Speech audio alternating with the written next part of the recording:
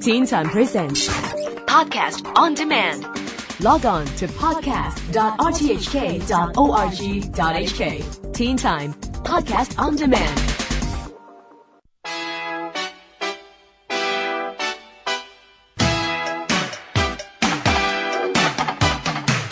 Hi, this is Neil Chase, and welcome back to the Teen Time Science blog.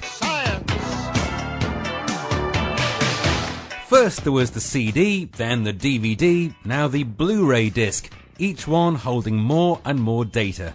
However, researchers now say that they can boost the amount of data stored on a disc 10,000 times by using gold nanoparticles. Today's CDs and DVDs store data as a string of hollows burned into a narrow spiral track in plastic discs.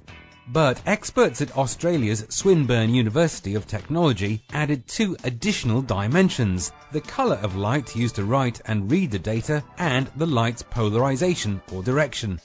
But by using gold nanoparticles of various sizes and shapes in a clear plastic disc, it is possible to use different colours of laser light to record data, thus increasing the capacity thousands of times.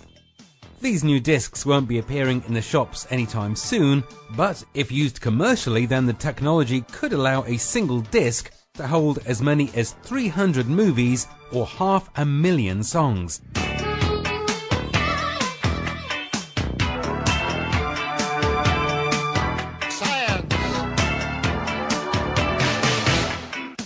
Get a cold or a virus and it can really make you sick. If your computer gets a virus, then it's in trouble too. They are really troublesome, but what if viruses could be used for good? Scientists at Oxford University claim to have tamed a virus so that it attacks and destroys cancer cells, but does not harm healthy cells. The adenovirus is a type of virus that has been tried in cancer therapy before, but the downside is that it can cause liver failure, so it isn't much help. By contrast, the new virus doesn't seem to affect any other healthy cells. The process is called virotherapy, and there are currently global trials on special viruses that can control specific tumours, but a more general cancer-beating virus is the result that everyone wants, and is still years away. For those with families who have been affected by cancer, it is still a really welcome hope, and if a vaccine against cancer could be developed, it would perhaps be the greatest medical advance ever.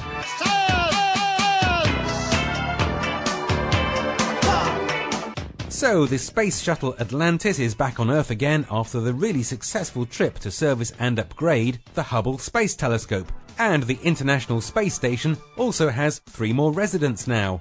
However, it was not such stellar news for Spirit, which is one of 2 rovers on the planet Mars. The 2 remote-controlled rovers landed on the Red Planet in 2004 on a mission that was expected to last only a few months.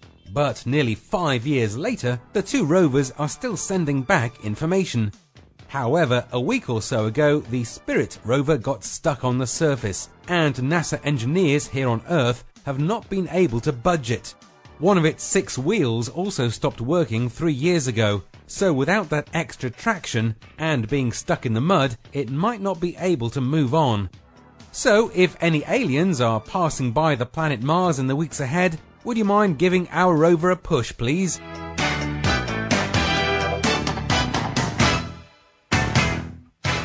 We may think we all know a lot about planet Earth, but there is still so much we're learning, including discovering new species of life.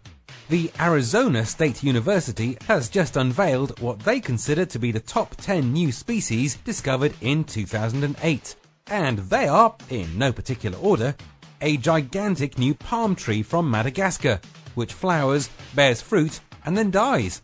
A coffee plant that has been bred to be caffeine-free. A type of stick insect from Borneo that is over 1/2 meter long. Or how about a bizarre new species that was found in hairspray by Japanese scientists? Also a snail found in Malaysia with a shell that twists around 4 different directions. A slug found in Wales, and the Barbados thread snake.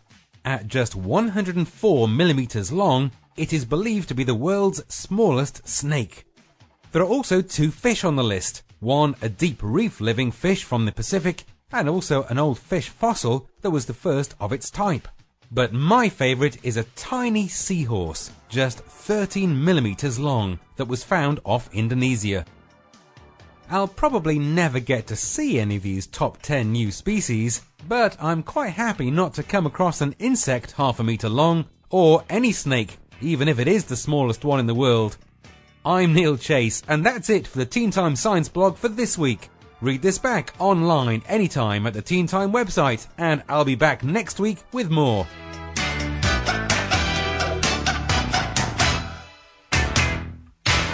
Teen Time Presents. Podcast on demand. Log on to podcast.rthk.org.hk. Teen Time Podcast on Demand.